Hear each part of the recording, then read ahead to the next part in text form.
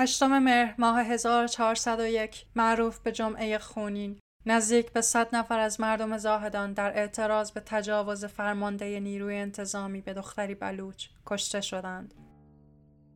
امید سارانی 13 ساله یکی از 12 کودک بلوچی بود که در میان جمعیت به ضرب گلوله مأموران جمهوری اسلامی جان خود را از دست داد.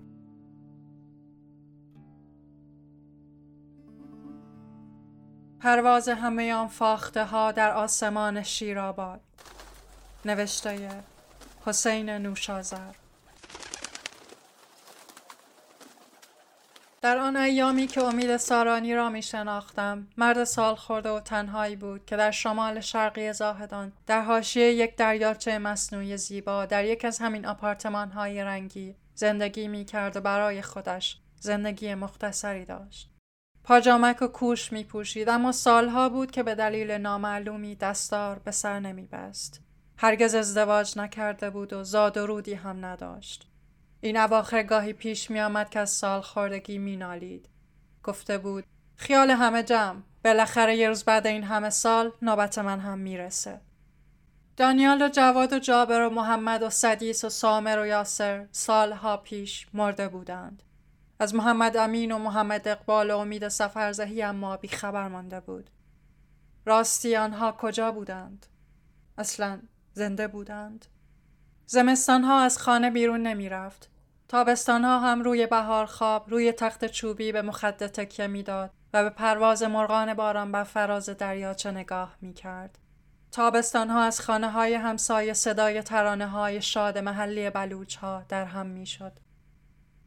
مثل این بود که همه در جای جای ایران از مازندران تا سیستان و بلوچستان و از اینجا تا خوزستان و کردستان در ضیافت بزرگ همزیستی و همجواری و همسایگی شرکت داشتند. فقط در این مواقع بود که دل امید سارانی شاد می شد و اگر دقت می کردی در چهرهش شاید حتی نقشی از تبسم را هم می دیدی. او سالها بود که نخندیده بود و اصولاً کم حرف و راستش قدری هم مرموز بود. در شیرآباد معروف بود که وقتی ماه بدر کامل است، نیمه های شب که شهر در خواب فرو می رود و از دور صداهای موهومی شنیده می شود. صدها و چه بسا هزاران هزار فاخته از درون زخم سینه امید سارانی پر می کشند و بعد فوج در فوج از پنجره آپارتمان او به سمت آسمان پرواز می کنند. هیچ کس پرواز فاخته ها را ندیده بود. فقط همه می دانستند که شبها امید سارانی بهار و تابستان و پاییز و حتی زمستان یک پنجره را باز می گذارد.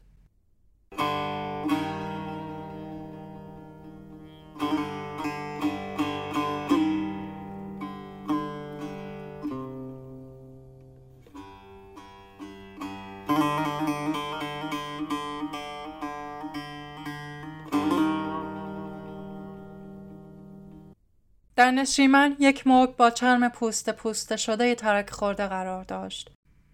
او زمستانها روی همین مرغ می نشست، پتویی روی پایش می انداخت و ترانه تروی شاریدگر را می شنید.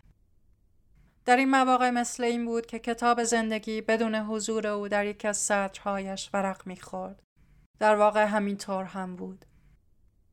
او زمانی وقتی که فقط 13 سالش بود و تازه پشت لبش سبز شده بود، دستار رنگی روی دوش انداخته بود و پا به پای مردان شیرآباد مثل خدا نور رقصیده بود. گندلات‌های قاسم آباد و کریم آباد و رسالت تا دایی آباد و حاجی آباد و کوثر و حتی مجدیه و باقری و 20 متری دام و کارخانه نمک و شهرک جوشکاران را به اسم و رسم می شناخت.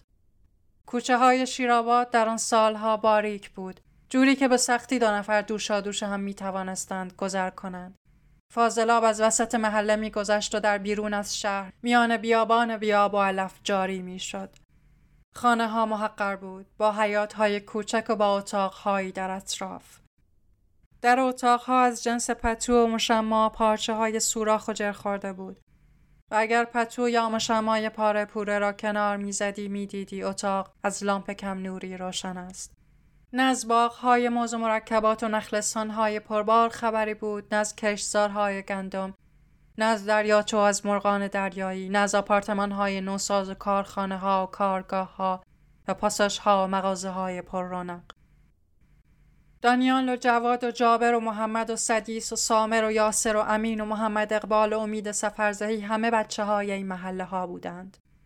نطفه همه آنها از مردان و زنان گمنام بی‌شناسنامه در آن خانه ها و در آن اتاق های نیمه تاریک روی تشک های کهنه بسته شده بود و همه آنها در همان کوچه های تنگ میان خاک و خل بزرگ شده بودند و همه هم می توانستند مثل خدا نور در زمینی که برکت و جلال زندگی از آن رفته بود پای کوبی کنند و برقصند.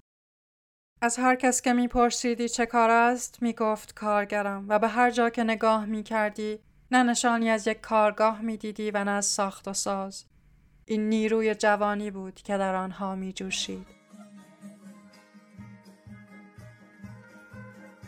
پای امید تازه به قهوه خانه ها باز شده بود. پولی ته جیبش نبود. بستنی گلبهار در حد آرزو بود. همینقدر بود که در یکی از دکه های سر هم بندی شده با بچه محل ها اختلاط کند. پیش می آمد که سر و کله یکی از قاطیان هم پیدا می شد که او را دست می انداختند. در سال 1399 که او برای گذران زندگی به فکر سوخت بری افتاد، جنازه های سوخته زیادی در بیابان ها به جایی مانده بود. اقبال از آدم های گنده این کار بود. چند روز قبلش اما مأموران شلیک کرده بودند به 3 از وانت‌های آدم‌های او در نزدیکی‌های سراوان و همه سوخته بودند. امید سارانی دست به فرمان خوبی داشت و قبراق هم بود. کوه لوچه را از دامن تا قله شیرین 1 ساعته به کوب می‌رفت، آن هم در تاریک روشنای غروب. گاهی که دلش می‌گرفت شب را بالای قله می‌گذراند. دراز می‌کشید و به ستاره‌ها نگاه می‌کرد. و بعد دختری را می دید که با لباس بلوچی سوزندوزی و آینه کاری کنار او دراز می کشد و با او به ستاره های آسمان لوچه نگاه می کند.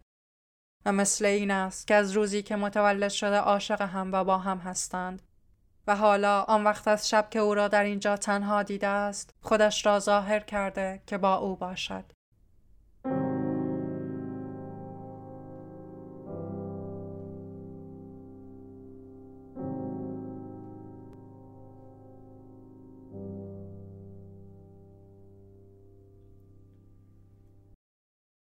امید سارانی به این فکر هم افتاده بود که برود مازندران کارگری، اما دل رفتن نداشت. دلبسته همین خیابان‌های خاکی و گنداب‌ها و جوی‌ها و خانه‌هایی بود که هر چند وقت یک بار بلدوزرهای شهرداری با خاک یکسان می‌کردند که باز از نو در جای دیگری در همان نزدیکی‌ها سر برآورند. امید سارانی در نشیمن روی مبل با چرم پوست شده ترک خورده نشسته بود. پتویی روی پایش انداخته بود.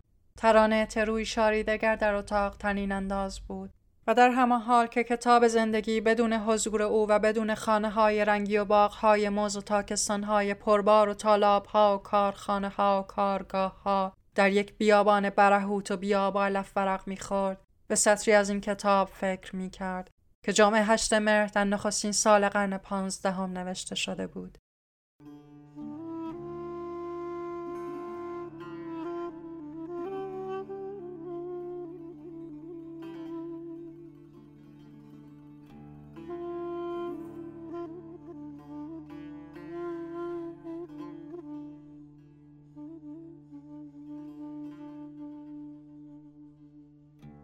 بعد از نماز جمعه بود که او هم همراه با جمعیت به سمت کلانتری 16 زاهدان می رفت.